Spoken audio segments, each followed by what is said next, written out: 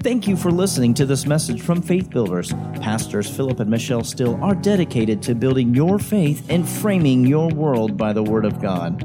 There are many more resources available on our website, www.buildfaith.net, where you can find links to our audio and video archives. We also invite you to join us online for our live stream services. Remember to build your faith and frame your world by the Word of God. Seated. Join me in Mark chapter 11. Mark chapter 11. I shout every time somebody tells me to turn to Mark chapter 11 too. Like, whoa, all right, we know where we're going tonight. Mark chapter 11. Woo! Hallelujah. Mark chapter 11, verse 22, Jesus said, Jesus answering said unto them, have faith in God. Have faith in God. Hallelujah. When we look at this, if you only read that and think it means believe in God, then continue reading, because the next verse identifies that he's not just referring to believe in God, but he is actually telling us to operate the faith of God, because verse 23 begins to tell you how. Have faith in God, and this is how. But 22 from the Young's Living Translation means have faith of God. Young's Living Translation says have the faith of God. So that's not the idea of just believe in God, but it's telling us have the faith of God, use the faith of God, operate the faith of God, employ the faith of God, activate the faith of God. Amen? Have the faith of God. The Passion Translation says, let the faith of God be in you. Let the faith of God be in you. And the fact that Jesus in verse 23 begins to describe how to have or use or operate the faith of God brings a clarity to that. Because he says, for verily I say unto you, whosoever shall say unto this mountain, be thou removed, and be cast into the sea, and shall not doubt in his heart, but believe that those things which he says shall come to pass, he will have whatever he says.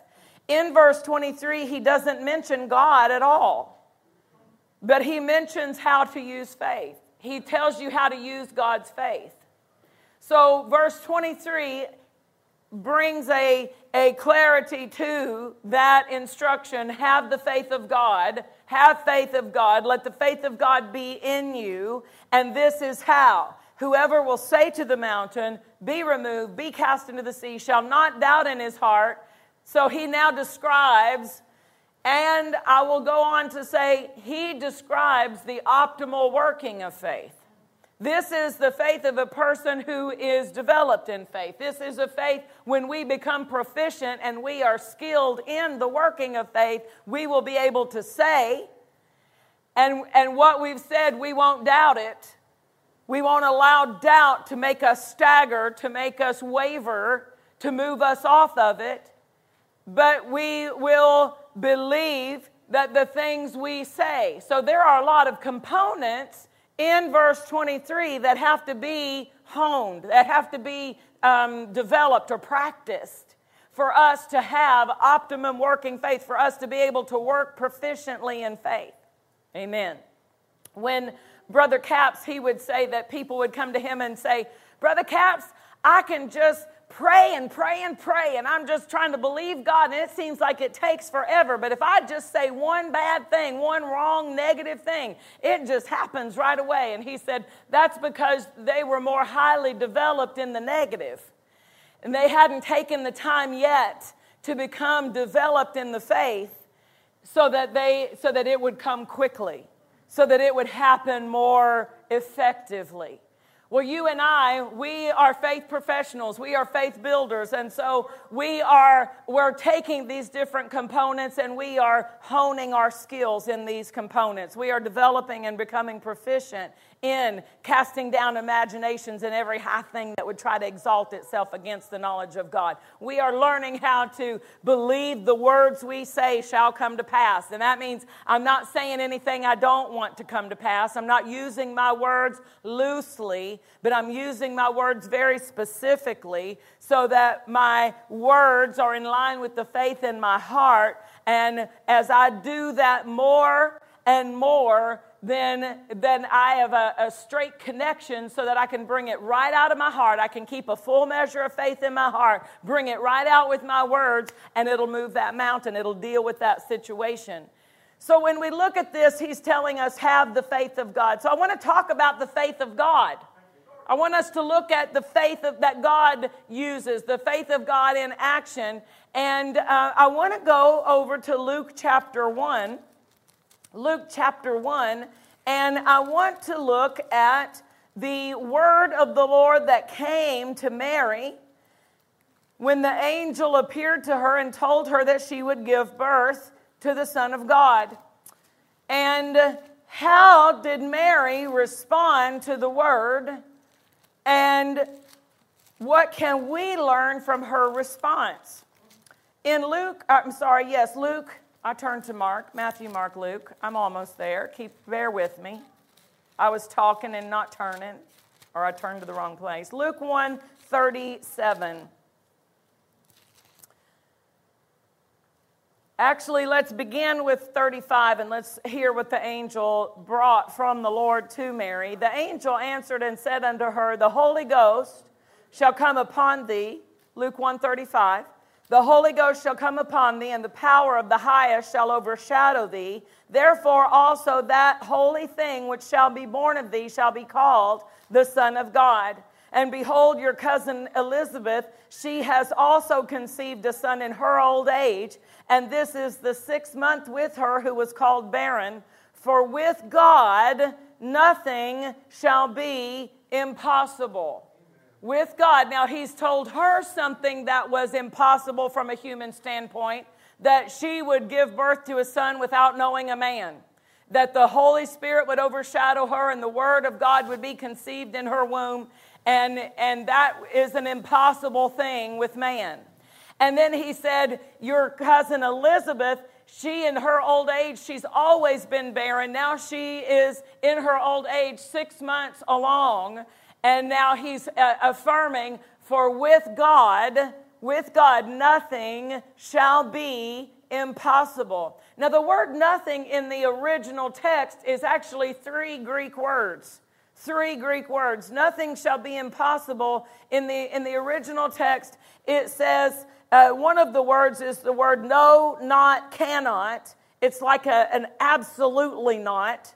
And then the next word is that each, every, any, all things, everything.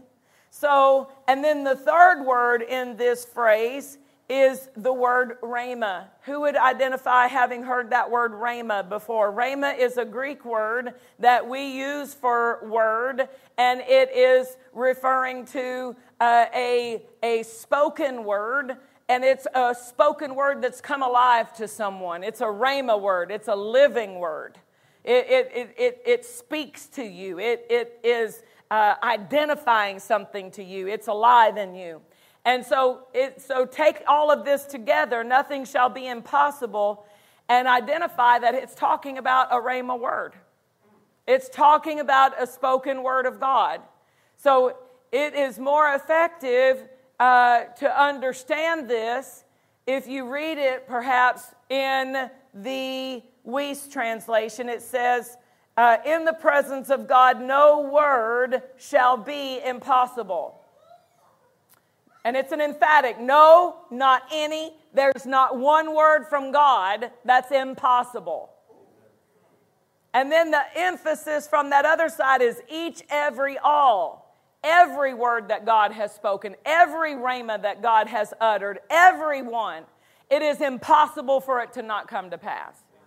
So, in the presence of God, no word shall be impossible. The Amplified says, no word from God shall be without power or impossible of fulfillment. No word from God shall be without power or impossible of fulfillment.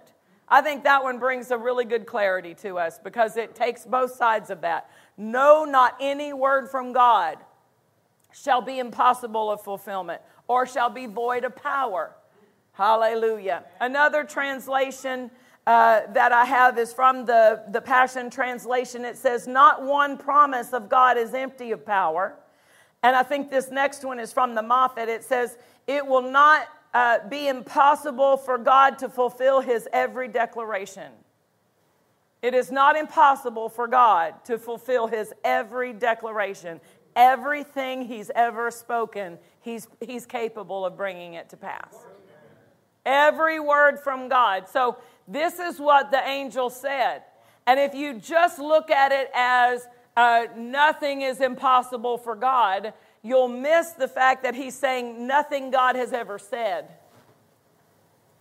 That's important to us word people. That's important to us word people. There's not one word from God. That's the thing he's bringing to fulfillment. That's the thing that's not impossible. If he said it, he can do it. If he said it, he will do it. Is that the attitude they had? I believe it's in the book of Numbers where they said, has he not said it, shall he not do it? I mean, that was an attitude. When they said it kind of with attitude. Hello? Hello, McFly? Has he not said it? If he said it, he'll do it? Why? Because if God said it, he'll do it. If he didn't say it, he didn't mean to do it. But because he said it, he meant for it to come to pass.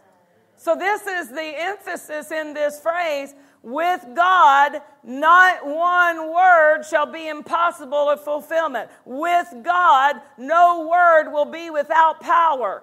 Hallelujah.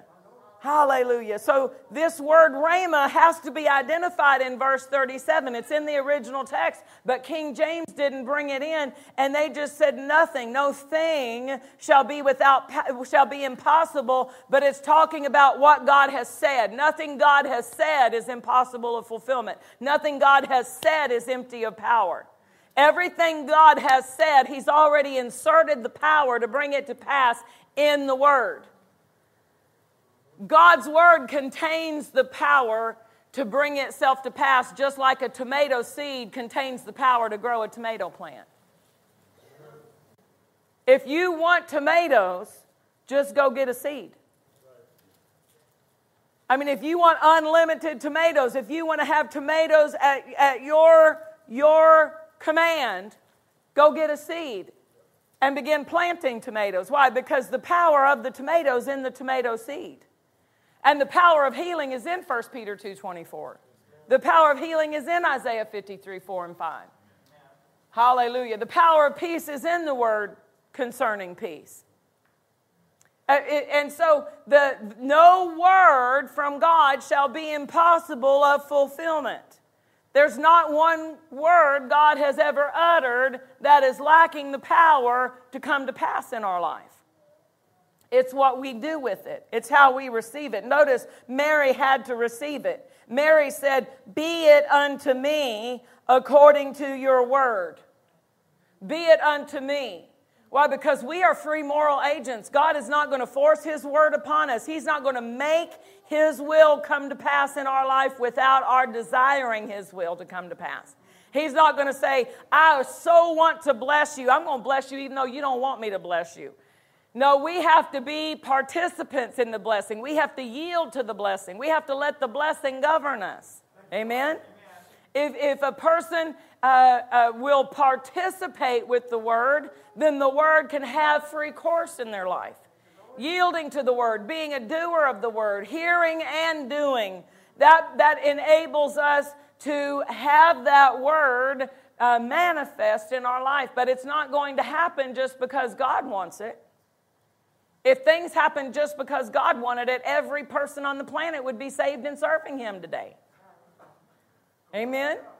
But it doesn't happen just because God wants it. We have to submit to his will and participate with his word to have the manifestation of his word results in our lives. So Mary had to submit. She said, "Be it unto me according to your word. She received the word, and the word contained the power to bring itself to pass. The word became flesh and dwelt among us, John 1:14 says. So the word, when God spoke it, when it came out of his lips, it had the power to bring itself to pass. And in her life, she had to be the recipient of it. She had to choose to receive the word in her life. The word received, let's look over at Mark, because I want us to identify in our part how we allow this impossible, made possible action to have place in us. If it's possible for God to bring to pass every word he's spoken, how do I participate with that? How do I let every word God has spoken about me have its full manifestation in my life? Well, Mark 4 talks to us about how the word is received. If we look at the parable of the sower, and I don't want to read through the entire parable of the sower, so I just want to, for the sake of teaching, identify the different types of soil. All of the soil heard the word. They all heard the word. So the hearing is part of it, but the hearing is not the only part. They all heard the word, but the first type of soil is referred to as wayside soil, and it says it was immediately stolen by the birds of the air. And then when Jesus explained it, he said Satan comes immediately to steal the word that was sown. Matthew 13 says it was word that was not understood. Word that was not understood. Can we look over at Matthew 13? Hold your place here in Mark 4. Because if a person thinks, well, the devil can just steal the word as soon as I get it, then they will never resist and hold on to anything. Why was the enemy capable of just stealing it right away? Matthew 13:19, when anyone hears the word of the kingdom and understands it not, then the wicked one can come and catch away what was sown in his heart. Why? Because he didn't understand it. The understanding is the key to not being wayside soil. Now, I've used this illustration before, but it bears repeating. I sat through all of 7th grade pre-algebra and all of algebra, and I don't know how I made it past that class. It must have been the mercy of the teacher, because I never caught any of the concepts that they were teaching. I mean, I skated by with the lowest grade they could possibly give me and still let me advance to the next grade. Because I sat through that algebra class, and I would get aggravated. I would get irritated that she's got alphabet on the board in the math class. Why do you have A plus B equals C in the math class? I am not in English tonight. I am not over in my spelling, grammar, English. Why do you have alphabet on the board? This is mathematics. Put some numbers in that. Put some numbers on that board. And it just threw me. Now, I can look back now and I can see why. I had moved around schools during times that they were learning mathematical multiplication tables. I wasn't really good at my multiplication tables. I was still counting them on my fingers, 6 times 7, and I was doing it 6 times, 7, 7, 7, 6 times. And so I did not have the fundamentals to be able to understand a lot of what she was saying when she was saying certain things. I had just come to that school district, and I was clueless. And so I was irritated because I didn't understand, and instead of learning it and applying myself, I just decided to sleep through that class. And I wasn't even sleepy most of the time, but I just was aggravated, and so I just shut my book and I put my head down and zoned out. And I would do other homework or whatever else because I did not understand it. And the wrong attitude towards it made it stay dark to me, a mystery to me. until my kids went to algebra and came home and threw their book on the table and said, I don't get this. And I said, we got to pass this class. Give me the book. And I had to open up the book and read through the problem and go back and read through the lesson and walk myself through those examples. And I got the problem right. I was so shocked. I did it. Woo! I did it. Now, I can't say I mastered anything out of that, but I did help in homework some. But the difference was I gave myself to the understanding. When I wanted to understand it, okay, give me the book. Let me read the problem. Let me read the examples. Let me go back a couple of chapters so that I can help Angela get this concept, at least be able to pass this class. The desire to understand it made me open my eyes to it, made me look for it. So when it says they did not understand it, can you go back to what Jesus said?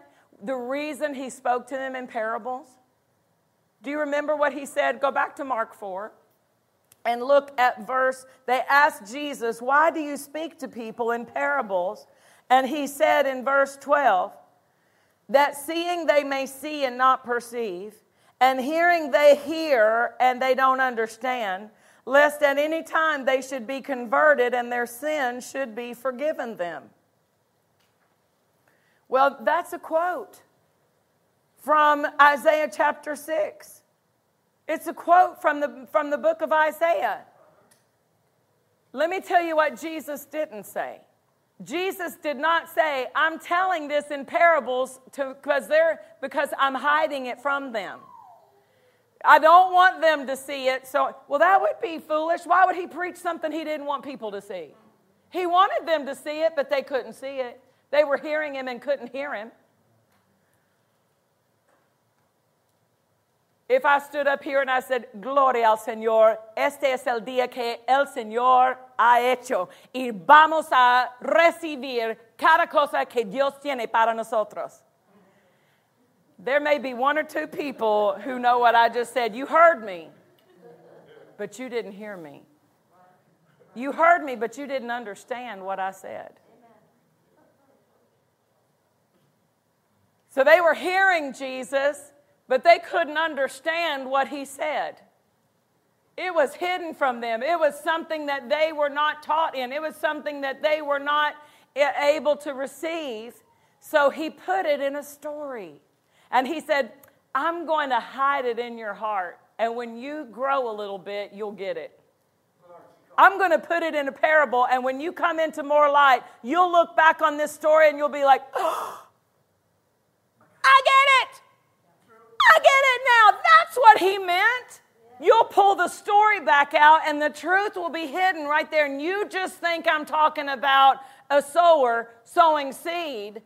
But when more light comes and more understanding comes to you, you'll be able to receive it. That's why he spoke to people in parables, to help hide it until they were at a place of understanding, until they were at a place where they could receive it.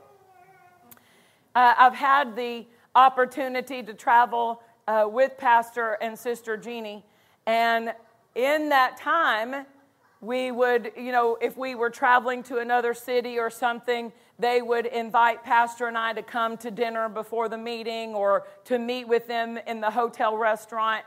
And I kept hearing him tell me a story that I know I'd heard him preach it.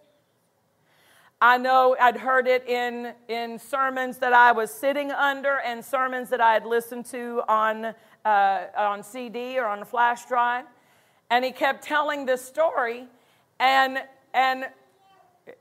because when I go with them, I don't come into their presence. I come in with my pencil and my notebook. I mean, I've got a notebook with all of the things because I want to retain what he tells me. And I'm constantly, okay, I'm writing this story again. I know he's told me this story before.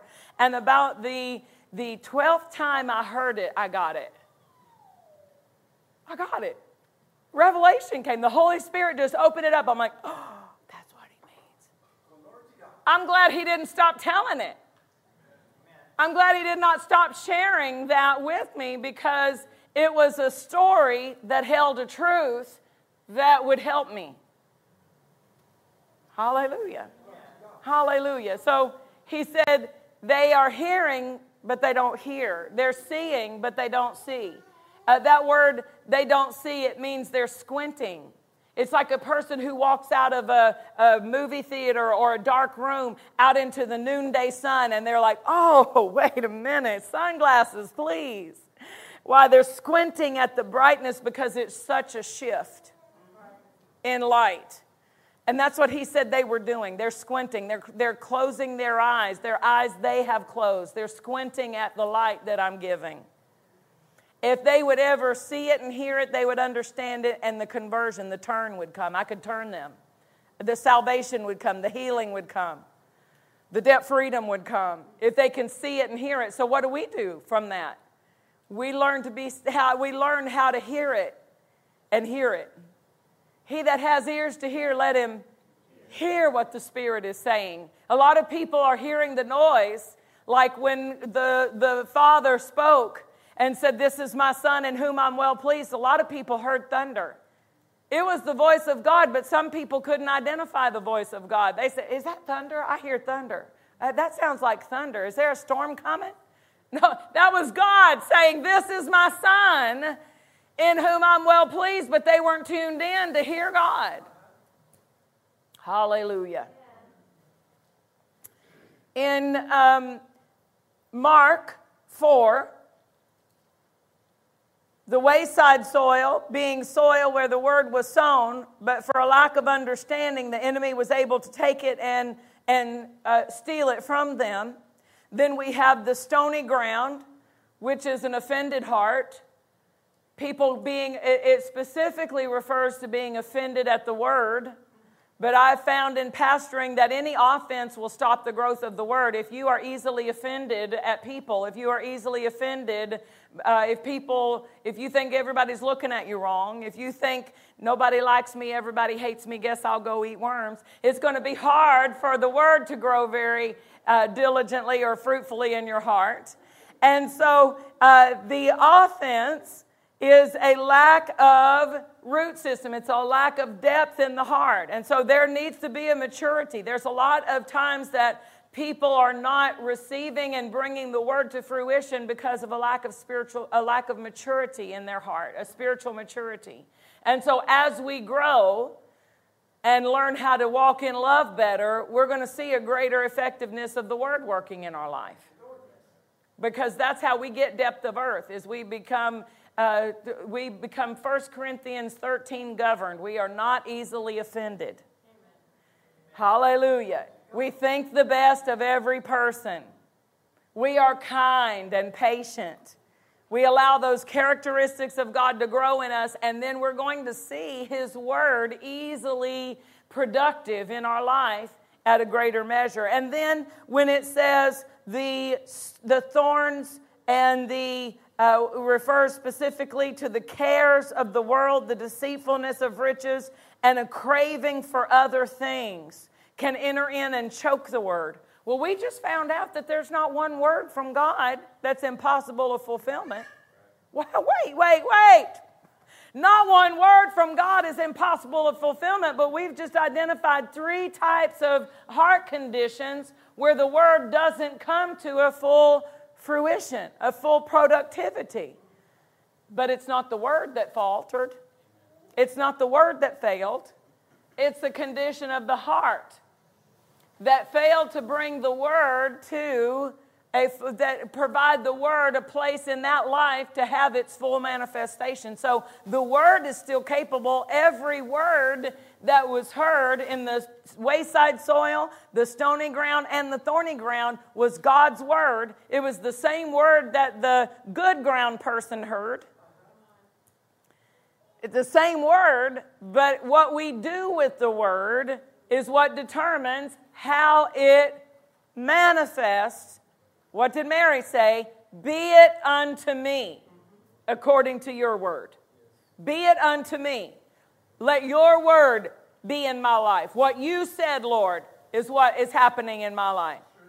Hallelujah. So let's look at the wayside, or the good ground in verse 20. It says, these are they which are sown on good ground. This is the faith builder's verse right here. This is you and me. These are the faith builders, which the word is sown on good ground. Here's what we do. We hear the word. Well, they all heard the words, but that is the first part. They all did hear the word, but the hearing of the word is necessary for the receiving of it. I have to hear it. So they heard the word and receive it. Now, notice that's two different things. Hearing it is not necessarily the receiving of it. Hearing it is different from receiving it. Because this word receiving means to take with the hand, to bring it into your possession. So the person who has received it has made it personal. This belongs to me. I am the healed of the Lord. By his stripes I am. Am is the be that is conjugated in the first person present tense. The word in the original form is the verb be. I got all kinds of teachers. That's right. Amen, sister. That's right. We had grammar this morning. We're having grammar again tonight. Okay? It is the verb be, and it's conjugated I am, you are, we are in the present tense, right? So when Mary said, be it unto me, she is receiving it and taking it into possession and saying, that now is mine. That is my word from God. That is now my property, my possession. Taking it personal, receiving it. So a person can hear it. She could have heard it and not received it. She could have heard it and said, you need to let 3 red cars and 2 blue trucks pass by me before I believe that. You need to let the cotton be wet and the ground around it be dry before I believe that. Show me that. No, she didn't require any sign. She didn't require any outside manifestation. She said, Lord, I take that. That's for me. That belongs to me. That's mine. I'm going to own that. I'm going to work that ponytail. That belongs to me. I'm working it, right? This is my word from God. And she received it into her possession. And the way that you can identify whether you have received it into your possession is how you speak about it. Do you remember the story that we've told of the preacher who went to the camp meeting, the Rhema camp meeting, and he knew 2 people who were battling cancer, and he went to the first person and he said, I want to find out where you're standing. Where are you with this? And the man said, I believe that God's a healer. I believe he can heal me from cancer. I believe I know too many people who've been healed. I know there's too many scriptures in the Bible that identify he's my healer. And he walked away and he said, I was like, what is not computing with that answer? He went to the next person and he said, I want to find out where you're standing with this. I want to be in faith with you. And that person said, I am the healed of the Lord. By his stripes I am healed. I'm healed already. Honey, I'm so healed. I'm healed because Jesus bore the stripes on his back. And God has taken sickness far from the midst of me. She has taken that and made it personal. The other person did not win his victory over the cancer, but this woman did. And the difference is that one person never owned it. They knew those scriptures were there, but they never knew they were mine. And for you to receive the gospel, you've got to make Jesus yours.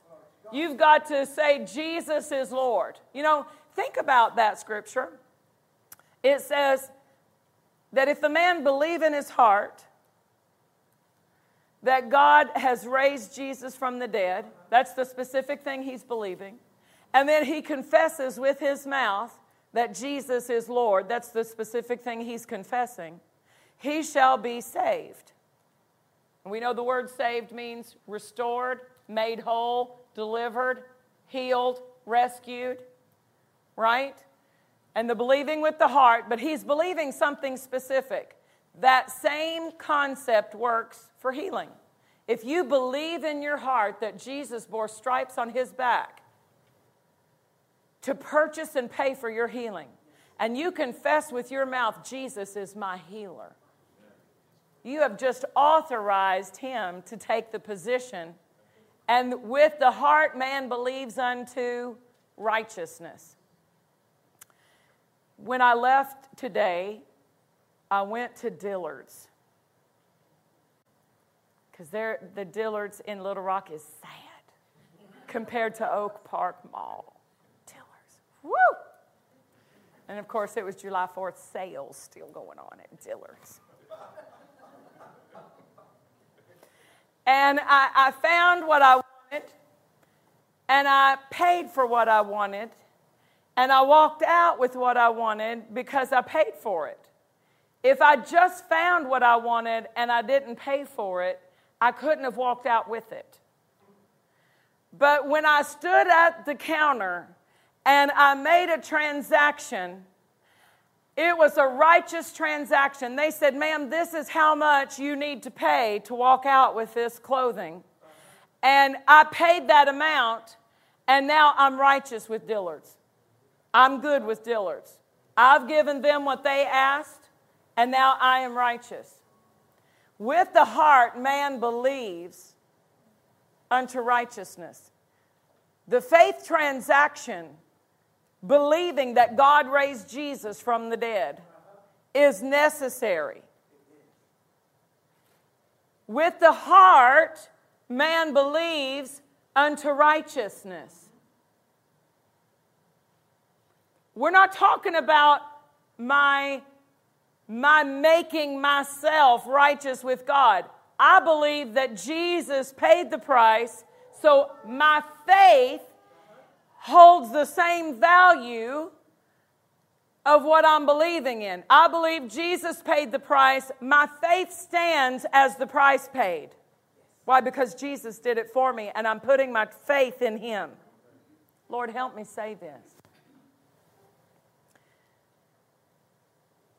If I believe that the stripes that Jesus bore on his back paid for my healing, then my believing that stands as a valid transaction. I can walk in to my account at my spiritual bank and I can say, I have the proper transaction to withdraw my healing because I believe Jesus purchased my healing with the stripes that he bore on his back. He was wounded for me. He suffered. He bore my sickness and carried my pain. Surely, he bore my sickness. So I come with the faith transaction and I say, Jesus bore my sickness, so I receive his healing. That is a valid transaction. And that's the only valid transaction. I can't come in and say, Lord, I have fasted 4 weeks. I have read and confessed these scriptures 742 times. So I now have a valid transaction. No, that's not a valid transaction for you to receive healing. You can't fast 70 weeks and have a valid transaction, but you can believe and it's a valid transaction. You have now made the valid transaction to walk out of the store with your healing. Amen. You can now walk out with your healing. Why? Because I have the receipt where this transaction has been made. I believe when Abraham was willing to offer Isaac, God said, now I know. I don't need you to do it. I just need you. I need that willingness. I need that faith expressed, and I'm willing. What was he saying? Accounting. Hebrews says he accounted that God was able to raise him from the dead. God saw faith. that you believe if you give me Isaac today, I will raise him from the dead. That's what I need. That's what I need. Why? Because I need to raise my son from the dead. And the partnership of a covenant, if Abraham had not believed that, God would not have had legal right to raise his son from the dead. To give his son and then raise him. So the faith transaction is our part. We don't have to do it. We just have to believe it. We don't have to make it happen. We just have to believe. And so the believing is not even hard. Because God's word contains the power to bring faith to us. If we'll just put the word in. You know what? When I go to the fuel station and I put fuel in my car, that car will travel, and I keep it at the speed limit. I'm not the speed racer that my husband might be, but it will still travel, right? But it's no effort on me if I'm going 70 miles an hour. I don't get home and say, whoo, that 70 miles an hour trip will wear you out. Why, that's 70. Now, if I was going 20, it'd be a little bit easier, but no. So, whoo, the faster I go, the harder. No, it's easy. All I do is put the fuel in. Just if I've got the fuel, I can make it, right? The word is the fuel to your faith. If you just put the word in, you can go however far you need to go, however fast you need to go, as long as you've got the fuel of the word that will produce the faith. So you don't have to make faith happen. Faith is not hard. It may be different if you haven't operated in it, but for those of us who are applying ourselves to proficiency in faith, this receiving is our part. It says, hear the word and receive it. Take it with the hand. Accept it. Here's the actual definition. I'm going to give you the whole definition from the Greek language. It says to take up, to accept, to acknowledge as one's own. In other words, you say, that belongs to me. You remember how we often say, that happens to me all the time? What are we doing? When somebody says, I came out of debt in 9 months, that happens to me all the time. That happens to me. We're acknowledging it. We're saying, I'll take that. Deliver that to my table. If they come by in the restaurant and you say, ooh, you smell the fajitas as they come by. Bring those fajitas to my table. Praise God. So it also means, now I like this one as well. The definition also means to admit as in a court of evidence with approval. To admit like the court of evidence with approval. So if you've ever been in or seen a court case and they come up and say, Your Honor, I would like to submit this doctor's report or this accident report as evidence in the case. Well, the judge has to approve that it can be admitted into consideration in the case. And so this word to receive means to admit it into the court case and approve it. I approve that. So when for instance, let's say 1 Peter 2:24, by his stripes you were healed, I approve that evidence in my case. Let's bring that evidence onto my side. Let that be part of the evidence in the consideration of my case. So the receiving of the word, they hear the word and they take it up. They accept it. They acknowledge it as their own. They admit it into their court case as evidence and approve of that evidence. Hallelujah. And then they bring forth fruit, some 30-fold, some 60, and some 100. Hallelujah. So the fruitfulness is the evidence that they maintained the possession of that word until it brought forth a full growth of that word. And that's where we are. That's where we are. This is not a drive-through. This is not Burger King, have it your way. This is not, just pull up and order it and then drive around and get it. This is, I've got to sow the word. This is the sure way. This is the sure way. Healing, for instance, is available by gifts of healings, by the prayer of faith that saves the sick, the prayer of other people praying the prayer of faith, by the healing anointing. Jesus said, I am anointed. Healing is available many ways, but a lot of those ways I would have to depend on somebody else to get my healing. For instance, for a gift of healing, you can't make a gift of healing operate in yourself. If there's not someone who has the gift of healing manifesting in their ministry, then it's not something that you can just, well, Lord, give me the gift of healing today. The prayer of faith is someone else's faith being prayed over that person who is sick.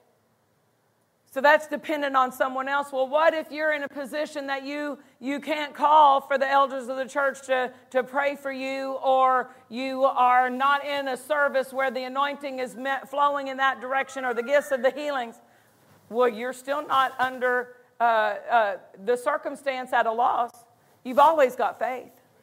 You can always believe and receive by faith. And God chose that way to be the most secure way for us. He said in Romans chapter 4, it is by grace that it is through grace that it might be by faith, to the end that the promise would be sure. The promise is sure through faith.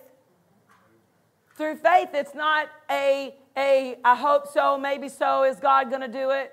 No, it's sure. It's sure. Why? Because there's not one word God's ever spoken that's impossible of fulfillment. If I've got His word on it, I've got it. I've just got to learn how to properly receive it and maintain it in my possession. Why? Because the enemy wants to move people off of the word. The enemy wants to steal the word, wants to get people all discombobulated with worry. Wasn't that one of the first things identified in the thorny ground, the cares of this world? Our pastor wrote the book about the cares, refusing the care. Hallelujah. And God told him as he was studying, and the reason he put it out in book form, God said that when you worry, it props the door open for the enemy to bring in all kinds of other evil things into your life. That worry coming in. Hallelujah. And it's choking the word. But those of us who are good ground, becoming more proficient in being good ground, we learn how to maintain possession of that word. Let's look over at Romans chapter 4, and let's see how Abraham maintained possession of the word. We saw that Mary took possession. She said, "Be it unto me according to your word." Romans chapter 4. And if this subject is interesting you at all, I have already taught 2 installments on it where I went in a little bit different directions and covered a little bit different ground than we're covering tonight. This is part 3. So go online at the Little Rock campus and listen to the other parts, and it'll help you. Romans chapter 4, let's see in verse 17. As it is written, I have made thee a father of many nations. Notice that as it is written, before him whom he believed, even God, who quickens the dead and calls those things which be not as though they were, who against hope believed in hope, that he might become the father of many nations. Now, it says that God quickens the dead. We know that Abraham, his body was beyond the age. It would have been considered dead in childbearing, producing capabilities. His wife had always been barren. She had never had the ability to conceive a child, but God quickens the dead. It is identifying that God can bring to life areas that are not productive, areas that are not producing, areas that are not alive. He can quicken the dead. He can bring those places to life again. God quickens the dead, and God calls those things which be not. There's the word be, the verb, which is the state of being verb, be. which we would say, I am. So if you want to take possession of something, say, I am healed. I am prosperous. I am waxing exceeding mighty. I am multiplying as the bud of the field. I am increasing more and more. I am the head, not the tail. I am always going over and never going under. I am. Why? I'm bringing that into my state of being. And God calls those things which be not as though they already were, as though they were. He calls them even though they be not. If in order for them to come into being, you have to initiate the seed that will bring them into being. He calls those things that be not, those things that be not in manifestation, he calls them as though they were in manifestation, because that's the way to bring them into manifestation. So if you want it, call it like you want it. And what will help you identify, am I in faith or in hope? Hope says God's going to. Faith says God has. So if a person is still putting off into the future, God's going to heal me, they are hoping. But if a person says, I am the healed of the Lord, don't have evidence, symptoms are still here, but I'm not healed because the symptoms tell me I'm healed or not, and I'm not healed because the symptoms tell me I'm not healed. Do you hear me? My state of healing is not determined by what the senses tell me, what the symptoms tell me. So if the symptoms are present and they're telling me you're not healed, they're lying. That's not truth. What's truth? Truth is the Word. The Word is truth. So I'm taking the Word, and symptoms are not my truth. Symptoms are facts, and truth can change facts. Facts can't change truth. Facts don't supersede truth. But you have to bring truth in and put it into a place of dominion with the verbal authorization. What are you authorizing? What have you authorized with your voice to come to pass in your life? I am is authorization. I am. Now, if you say I am and then you put it with something negative that is agreeing with I'm broke, I'm sick, I'm whatever, then that's not a confession that your high priest can work with. You know who's going to work with that? Not Jesus. Jesus can't work with that. He's like, what can I do with that? I can't do anything with that. What did you say that for? Don't say that. Give me something. Say something I can work with here. Give me something I can work with. Until then, my hands are. He is the high priest of our confession. That's why we have to hold fast the confession of our faith, because he's faithful, but we have to hold fast. We have to hold fast. Why? Because our high priest is watching over it. When we read Psalm 91, it begins with what I say. I will say of the Lord, he is my refuge and he is my fortress. My God, in him shall I trust. And from that moment on, there is that whole segment where he says, because you've made the Lord. Because you've made the Lord. This is what's going to happen. 1,000 shall fall at your side and 10,000 at your right hand, and no evil shall befall you. He goes through and begins to describe. But that's not you speaking. That's your high priest who has received your confession of faith that I will trust in the Lord. He is my refuge. I will say he is my refuge. He is my fortress. And he says, I received that. I'll take that. And let me tell you what's going to happen as a result of that. Because you have made the Lord, which is my refuge, even the habitation. And he begins to describe it. And then God steps up in those last few verses. And God says, because you have set your love upon me, therefore will I deliver you, and I will set you on high. And so this is a covenant conversation then. Psalm 91 is actually a covenant conversation, and it's an example of how Jesus, as our high priest, will take the words that we say and connect them to our covenant benefits, but we have to have our saying. We have to have our part of saying, be it unto me, Lord, according to your word. Be it unto me, Lord, according to your word. We have to vocally authorize, voice activate covenant benefits so that our high priest can take our declaration of faith and connect it to our provision in the covenant. So he calls those things which be not as though they were. This is not lying, and it's not denying. It doesn't say that he calls things that are as though they're not. It didn't say that. There's no power in calling things that are as though they're not.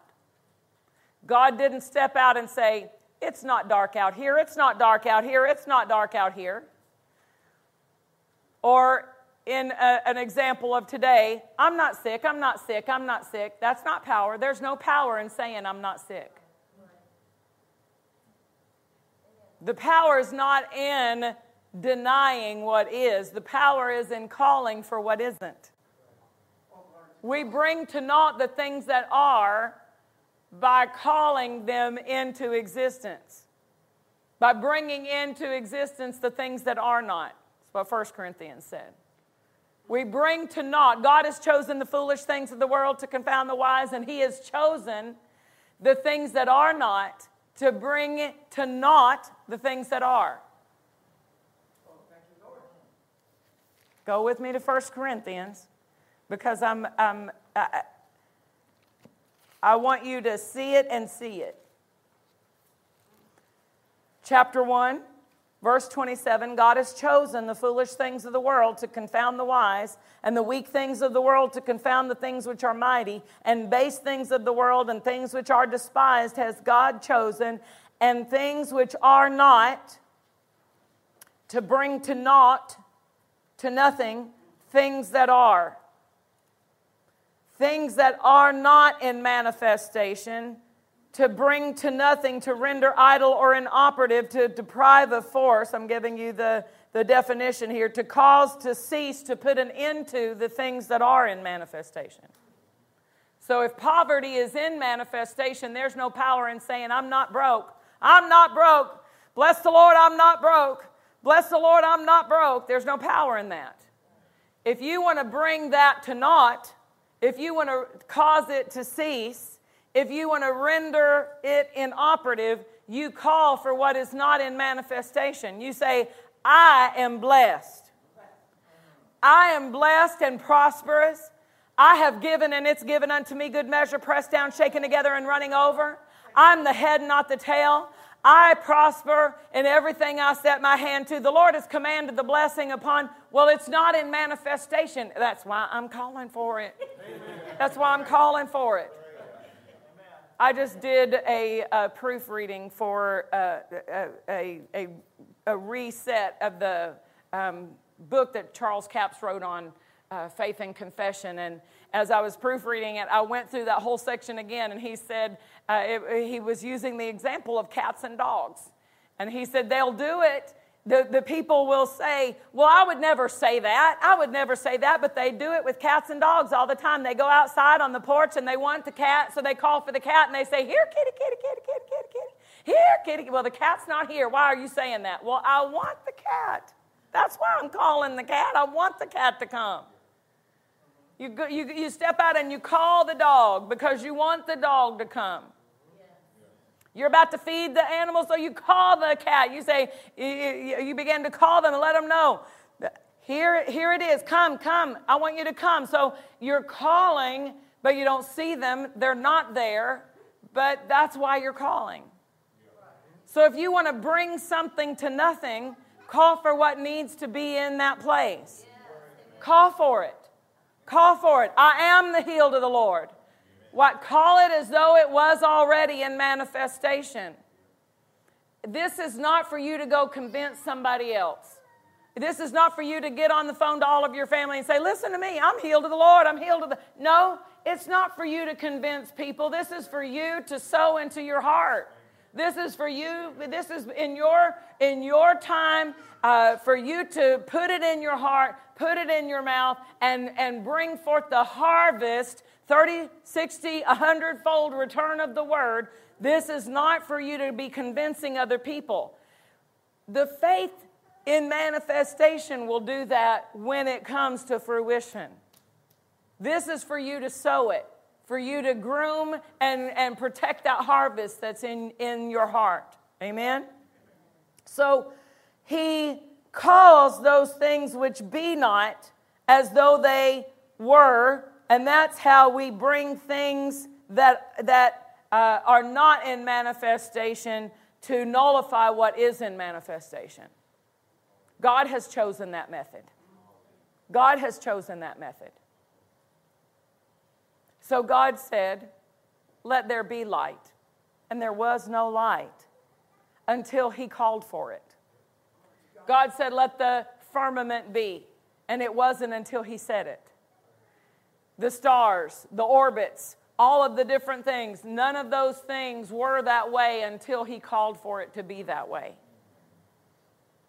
Jesus told the lepers, "Go show yourself to the priest." They were in no condition to show themselves to the priest. But Jesus was calling them whole when he sent them to go show themselves to the priest. He's saying, "You go show yourself." Hallelujah. Hallelujah. When Jesus said, "Peace to the storm," there was no peace until he called for peace. God calls things that be not. He called Abraham the father of many nations when he was not the father of many nations, didn't have any children. He called him the father of a multitude, the father of many nations. He called him that, and as far as God was concerned, he was what God said, because no word from God is impossible of fulfillment.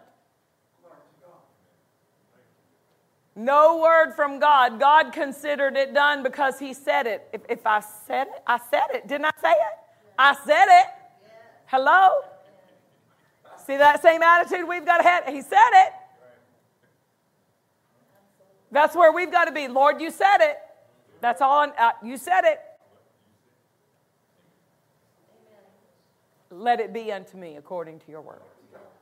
You said it, I receive it. You said it, so it's possible of being fulfilled. You said that I will live long, satisfying life. You said that. I receive it. You said that by your stripes I am healed, so I'll never be sick another day in my life. Just go ahead and max that one out. Just go ahead and max it out. Let's not just live healing to healing. Let's just go ahead and say, I will never be sick another day in my life. Do you think there's enough in your account of healing power to provide healing for you to just bypass every disease opportunity, every sickness opportunity? If something in your body is getting worn out, just go ahead and access the restoration to get restoration on that joint, restoration on that ligament, restoration on those vertebrae in your spine. Just go ahead and get some restoration out of there, because there's enough in the provision of Jesus' broken body that we never have to be sick another day in our life. You never have to be broke another day in your life. Never have to live paycheck to paycheck another day in your life. Why? Because there's enough supply and provision in the blessing. There's enough abundance in the blessing. We've got to receive it. It's not going to be manifest in my life just because it's mine legally. Just like what's in my account's not going to be spent just because it's in my account. I have to access it either with my debit card or with a check or with a withdrawal. I have to access and purposefully make a demand on what's in my account. Legal redemption.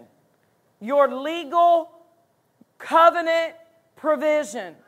Physically, spiritually, financially, relationally, all of that provision for your life there's enough in there so that your life could be days of heaven on the earth. That's the plan of God. He chose it. It's in this provision, covering every area of our lives. But just because it's legally ours doesn't mean it's in vital manifestation. physical manifestation. How do I bring it out of the account into my life? Faith. I have to purposefully withdraw it with my faith and with my words and apply it to these areas of my life. Hallelujah. Sow the word in the heart and maintain that growth until it comes to a full harvest. Hallelujah. Hallelujah. That works for healing scriptures. It works for financial scriptures. It works for peace, prosperity, marriages, raising children. Everything for days of heaven is in the seed book. It's in the seed book. But, you know, when my grandmother would plan her garden, she would pull out her seed catalogs. And she would determine what kind of tomatoes she was going to sow. She would have different tomatoes. She would have some big boy tomatoes, some beefsteak tomatoes, some heirloom tomatoes. She would have some orange tomatoes. I don't know what they were called.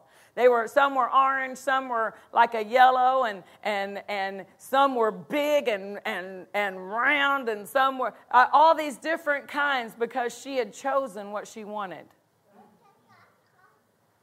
She would choose what kind of Shelley beans. I don't know that I've seen them since I saw her with those Shelley beans. They were kind of speckled.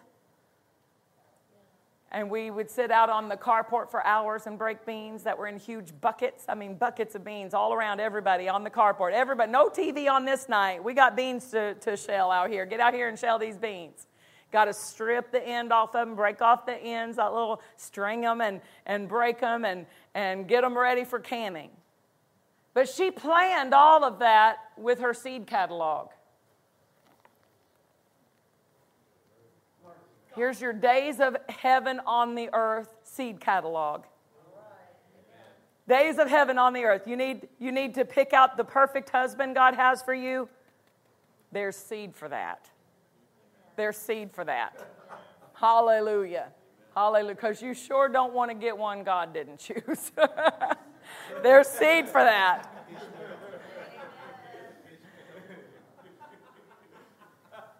There's seed for our marriages, seed for every area. Days of heaven on the earth.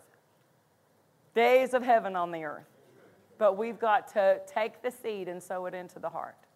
Amen? Amen? Did you receive tonight? Praise God. Praise God. Thank you, Father. Thank you for your word to us. Thank you, Father, for the faith of God that's made available to us. Lord, help us be proficient and skilled in the application of faith for your glory. Father, because we want to take your word and work it in our lives and be a demonstration of your goodness in the lives of other people. We want to be the salt and we want to be the light. And we want to glorify you by bringing your word into full manifestation in our lives. Disciples of Christ. In Jesus' name. Hallelujah. Stand with me to your feet as we prepare to